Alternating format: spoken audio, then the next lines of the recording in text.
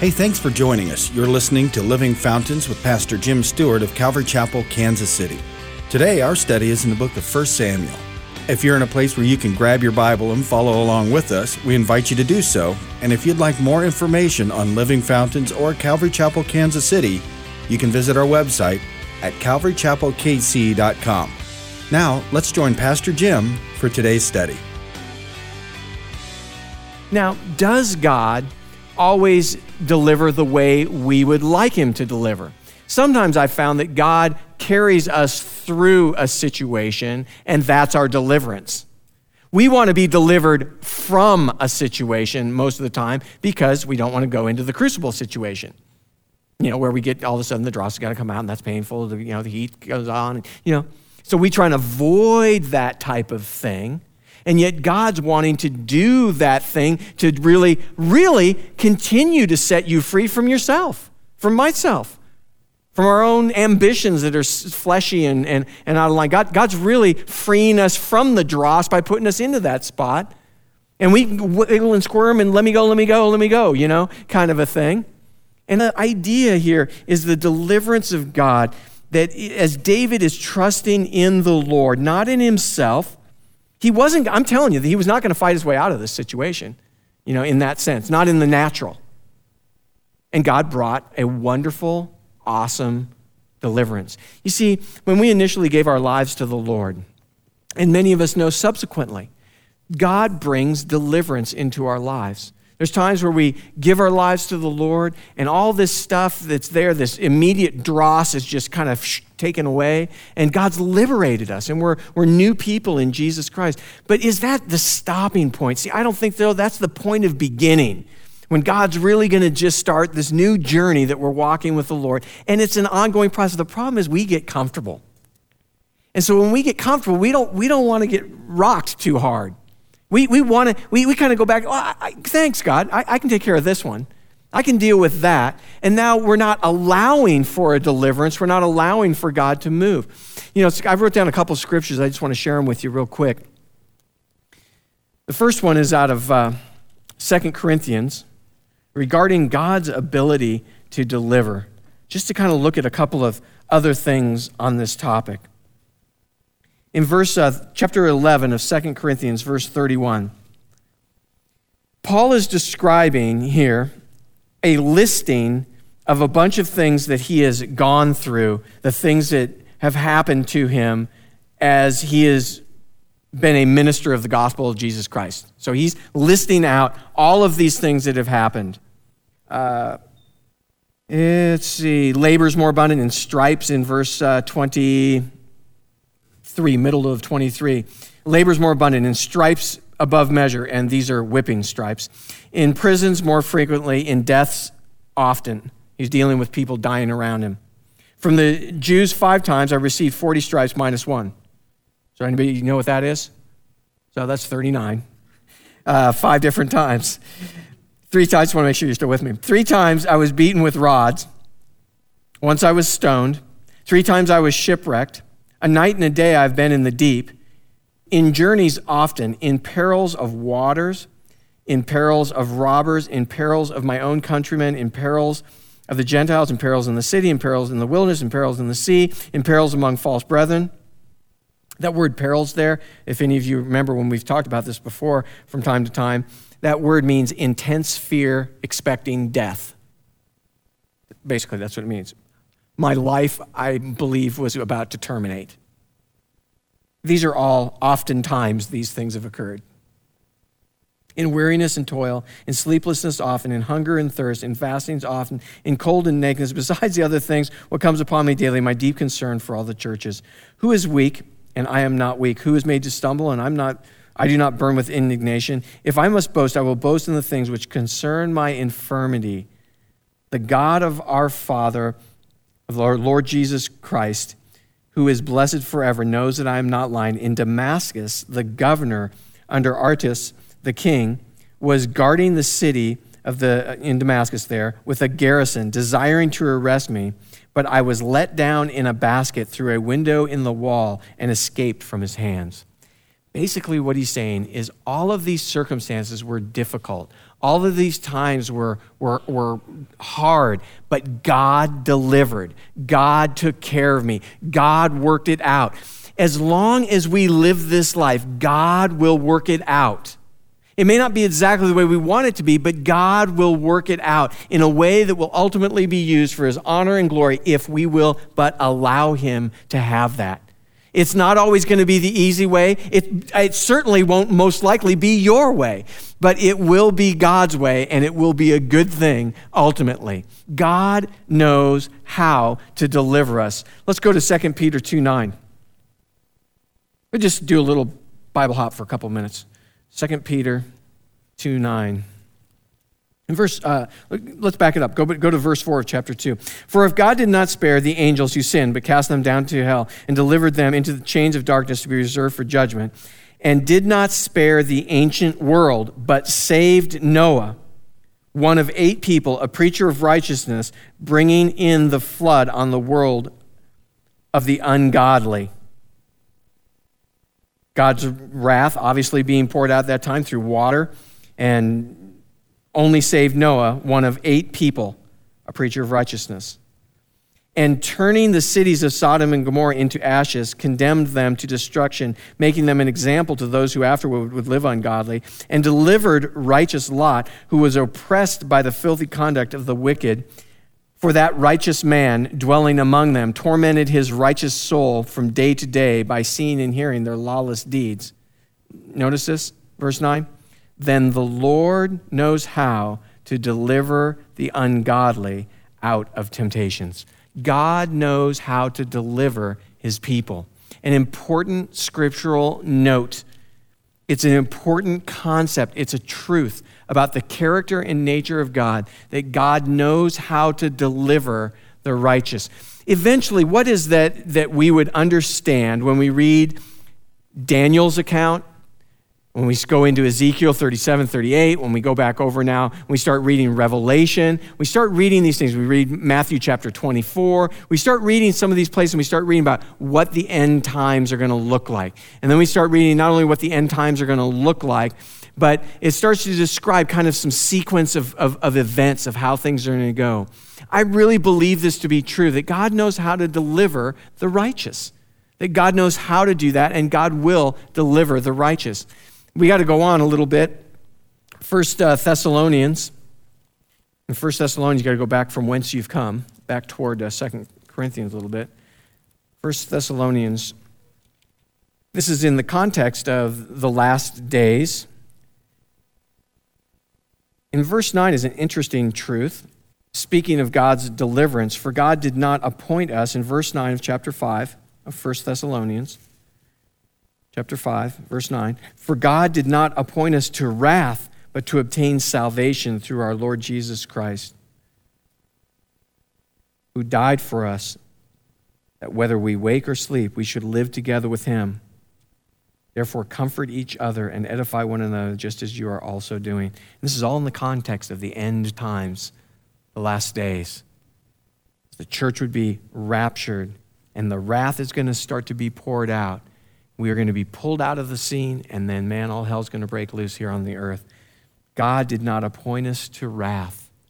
God knows how to deliver the righteous. These are all truths from God's word, not taken out of some weird context, but knowing that that's the nature and the character of God, that prior to a cataclysmic event like that God knows how to deliver. Now, some of these things that we talked about was geographic. We look at Sodom and Gomorrah, but it was such a perverse place that it was used as an example, as a testament to what God's wrath being poured out on unrighteous, those who are completely rejecting God's love, God's purpose, God's plan, God's ways, completely rejecting that.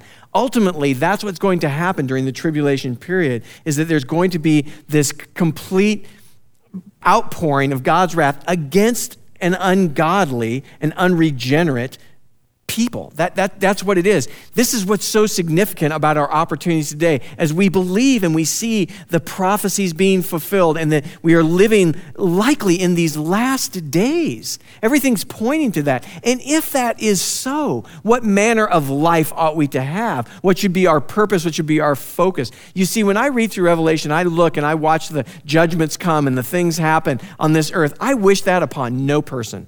I don't care who they are or what they've done or where they've been. I just don't wish that upon anybody. And I just look at this and I say, man, opportunity today for deliverance. Not only for today, but on into eternity that we would be delivered. Does that mean that we're not going to experience difficult times? I know on most of our refrigerators, one of our memory verses that we like to keep on there is those who live godly. Those who desire to live godly in Christ Jesus will suffer persecution. That's one that we all like to memorize because it's one of our favorite ones, But it's true though, right? If you're going to live godly, there's going to be persecution. It comes with the turf. It goes with it. And when we look at some of these things and we see, man, God's got a plan. God's got a purpose. This whole thing's in motion as the clock's winding down. And we're getting to that point in time when God's going to ultimately pour out his wrath again on a Christ-rejecting world. And it's horrible to think about. You say, well, what about, is there going to be people that are Christians? Are there going to be, there's going to be saved people. We're going to probably see one of the biggest, as soon as the church is raptured and all of a sudden all the people that we talk to and that we left notes for, and we tell them where we're going to leave them, and we're out of the picture and they go back and they start reading, well, golly, looked like they were right. There's going to be a big revival breakout on the face of the earth. Now, they are now then tribulation saints. I do not want to be with that group. I don't want to be named with that group. I don't want to be a part of that group. I want to go with the first group. I want to be a part of that. And I know people don't, everybody doesn't agree with this and everything, but eventually when it happens this way, you all say, well, gosh, Pastor Jim was right. That's awesome. But the reality, because I know there's all kinds of things different. But man, these are some simple truths that we can't, even if we have different theology on some of these things, we've got to be careful. We've got to make sure we take that part of it and fit it in there too, because God has not appointed us to wrath. So how does this fit in when that's all that's being poured out during that period of time? How do we fit with that? I know some of these things make a lot more intellectual sense, but it doesn't have to make intellectual sense. This is God. God can speak the world into being. You see, I don't have to fully understand all of it to know that God said it, and it's going to happen that way. And I take God at his simple truth. Regular guy, take him simply. And I just believe that, man, he loves us, and he's got a purpose for each of our lives during this time that we're here, as we learned on Sunday. And we had a great word from Tyrone on that. I'm just going to I just want to cite these couple of scriptures for you so you have these just to look back through. So in Genesis 18, beginning in and around verse 23, you can read the whole portion there regarding Lot and the deliverance of Lot. So Genesis 18, beginning about verse 23 or so, you can start reading that portion of how God delivered Lot. Now, as far as Noah, because that's a great and interesting story, Noah's deliverance is Genesis 6, 7, and 8. God knows how to deliver the righteous. This is my last verse. And you say, yeah, right. No, I promise. I think I do, yeah. I'm willing to promise that. Matthew chapter 24, verse 32. Now learn this parable from the fig tree. When its branch has already become tender and puts forth leaves, you'll know that summer is near. And oftentimes in typology and our understanding of Scripture is that the fig tree represents the nation Israel. So from the time it branches, has already become tender and puts forth leaves, this new work there, man, know that summer is near. We're getting close to the end, the clock's ticking. And so that started ticking for us, that particular clock, in 1948 when Israel became a nation again. Do you think maybe God's got a plan, just perchance, that maybe there's a big picture plan? They are the only people group on the face of the earth that maintained a national identity without a homeland, and for about a couple thousand years. They're the only people group on the face of the earth that have ever maintained a national identity without a homeland. And again, they did that for about 2,000 years. That's radical stuff. You think, what are the chances of something like that happening? We'd all want to buy in on the odds on that. I mean, that's craziness. They're the only people on the face of the earth that has ever happened to. God's got a plan. And isn't it interesting that it took the Holocaust? It's unfortunate, grievous, horrible.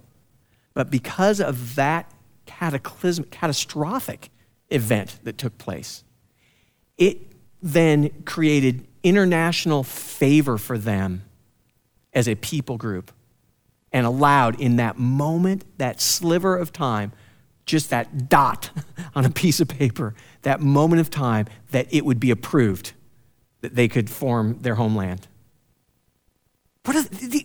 Look at our world. What are the chances of something like that happening? I mean, it's not humanly possible.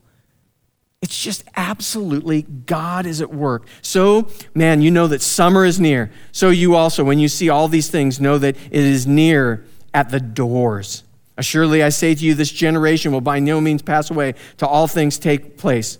You say, well, wait a minute. Heaven and earth will pass away, but my words will by no means pass away. This is Jesus speaking about this, and this is speaking of these last days. Now, I want to give you a couple of things to think about. How long is a generation? Well, it's 40 years, of course, Okay, I'm not going to dispute that. In several places in Scripture, that is true. In Genesis, in places, it's 100 years. And in the Psalms, there's places where it's 70 years. So how long is a generation? I don't know. It could be 40, could be 70, could be 100. Not really sure, I guess, huh? God's ways are not our ways. 1,000 years is a day, and a day is 1,000 years. I'm not going to try and figure out and calculate all this. If no man knows the day or the hour. The Bible's clear on that. But of that day and hour, no one knows. I got ahead of myself in verse 36. Not even the angels of heaven, but my Father only.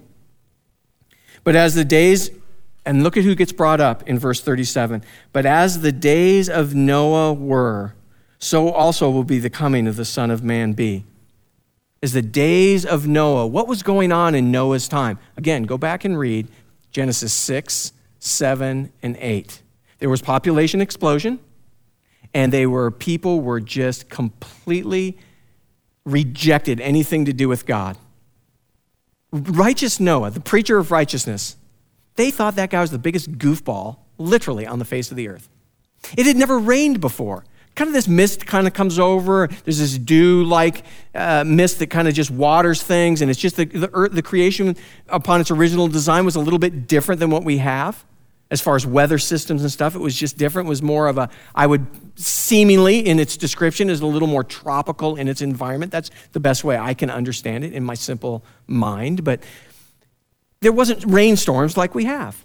So they think this guy's building this boat, and he's out in, the wilderness building this, but what a goofball. And look at he's got his dumb sons are doing the same thing with him. And the daughter-in-laws, they've all jumped on, signed on with it. What about, they're just freaks, man. Yeah, okay, fair enough. So they keep working on the boat. Everybody's making fun of them. Those who live godly in Christ Jesus will suffer persecution and make fun of them. The best thing to watch on this is Hanna-Barbera, a number of years ago, probably 20-some years ago, maybe 25 years ago, did a really cool cartoon series on this. And Hanna-Barbera makes great cartoons. I recommend you, if you can acquire this, it's a great video. Now maybe it's on disc, of course, but it's great. It's got the guys all jeering, making fun of him and stuff. I just think it's great. And just bagging on Noah for building the ark and all this stuff. It's all a big joke. He's the town fool. So, that's what rain sounds like when it first starts. That's like our first rain sounded like that. But it's raindrops hitting. And it doesn't stop. It's typhoon. It just keeps coming down. It's monsoonal rains. It just keeps happening. Noah said, get in the ark, take the critters with you. I know we've all got a lot of questions on why certain things got on board. I can't explain any of that either. But there's all the critters getting on board with it, right? But I want you to notice closely when you read the account of who closed the door. Just notice that. Who closed the door? These are all significant little nuances that you want to grab a hold of. You say, who closed the door? Noah didn't struggle and get, oh gosh, we're gonna take on water. He didn't freak out about anything. God just closed the door. Now, I met an older couple when I was in Japan, in Sendai. We went into Ishinomaki, and I told you about this maybe, but I met this older couple.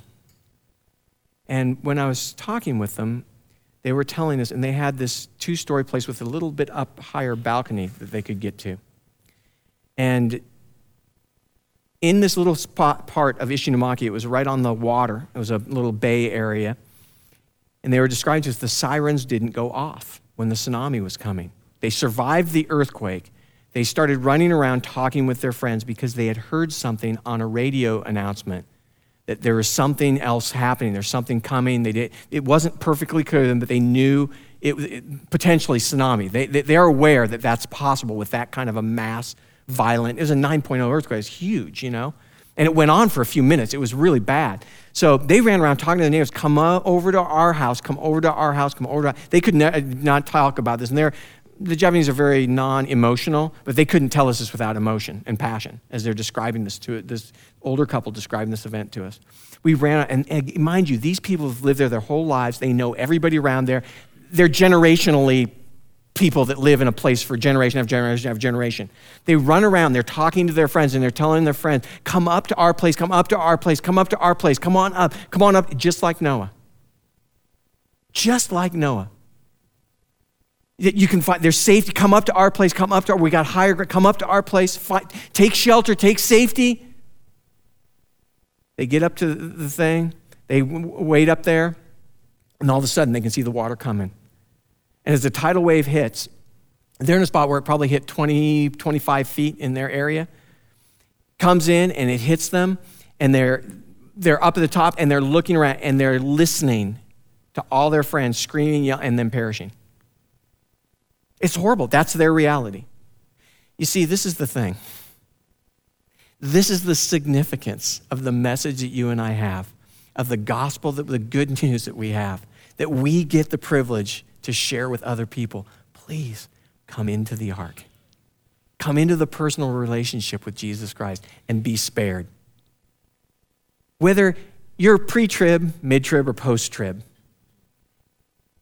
either way, we obviously know that salvation is of the Lord, regardless, right?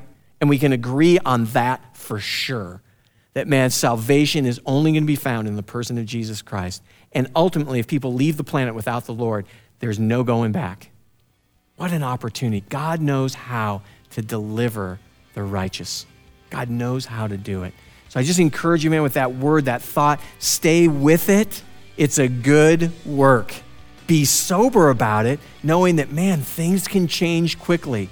Leave people with a good word, leave things good.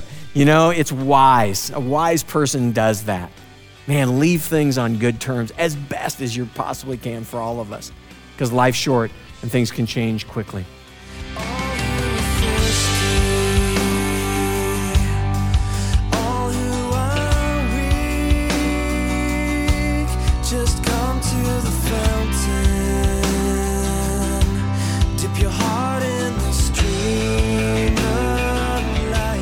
Thank you so much for listening today. This is Pastor Jim, and I'm really blessed that you've tuned in, and I hope that God's really doing a fresh new work in your life. And oftentimes, when we hear messages like today's message, the Lord starts to tug on our hearts, and He wants to hear from us. He wants our response, and that's just a prayer, a simple prayer of faith. And maybe you just need to get right with God. Maybe you need to repent and turn your life back over to the Lord. Maybe you just need to give your life to Jesus, and you've never done that before. This is your time. This is your opportunity. God's word goes out, and He's making Himself known, and He wants you to live and have everlasting life. Incline your ear and come to Him. And so Jesus is calling out to you, and it's your opportunity to respond and call back to Him and just open that door in your heart. It's a simple response in prayer. It doesn't matter where you are or what you're doing. If you just pray this simple prayer of faith, God will come into your life and make your heart His home. Jesus, I ask that you would do just that. Make my heart your home, that you would come in and forgive me of my sin. I want to ask you to be my personal Lord and Savior. I know this isn't about religion. It's about a relationship, and I want to start that relationship. You're calling out to me. I'm thirsty. I'm hungry. I'm in need of spiritual help. And so I'm calling out to you, God, asking that you would help me. Thank you for forgiving me. Thank you for making yourself known to me. And Lord, I just want to receive that gift of everlasting life. I want to thank you for it right now. And I ask all this in Jesus' name. Amen. If you prayed and received the Lord into your heart today, we'd love to hear from you. You can contact us or another Bible teaching church in your area so you may be encouraged in your new journey. If you'd like more information about Living Fountains or Calvary Chapel, Kansas City, simply visit our website at calvarychapelkc.com. And if you're social media savvy, you can like us on Facebook at facebook.com/Calvary Chapel KC. Also, Living Fountains podcasts are available in the iTunes Store now, and you can download them at no cost. If you're in the Kansas City area and you'd like to join us for worship, we meet in Overland Park on Sunday mornings. The service times and directions can be found at calvarychapelkc.com, or you can simply contact the church office at 913-681-1635. It's been great spending time with you today in God's Word, and we look forward to you joining us next time on Living Fountains.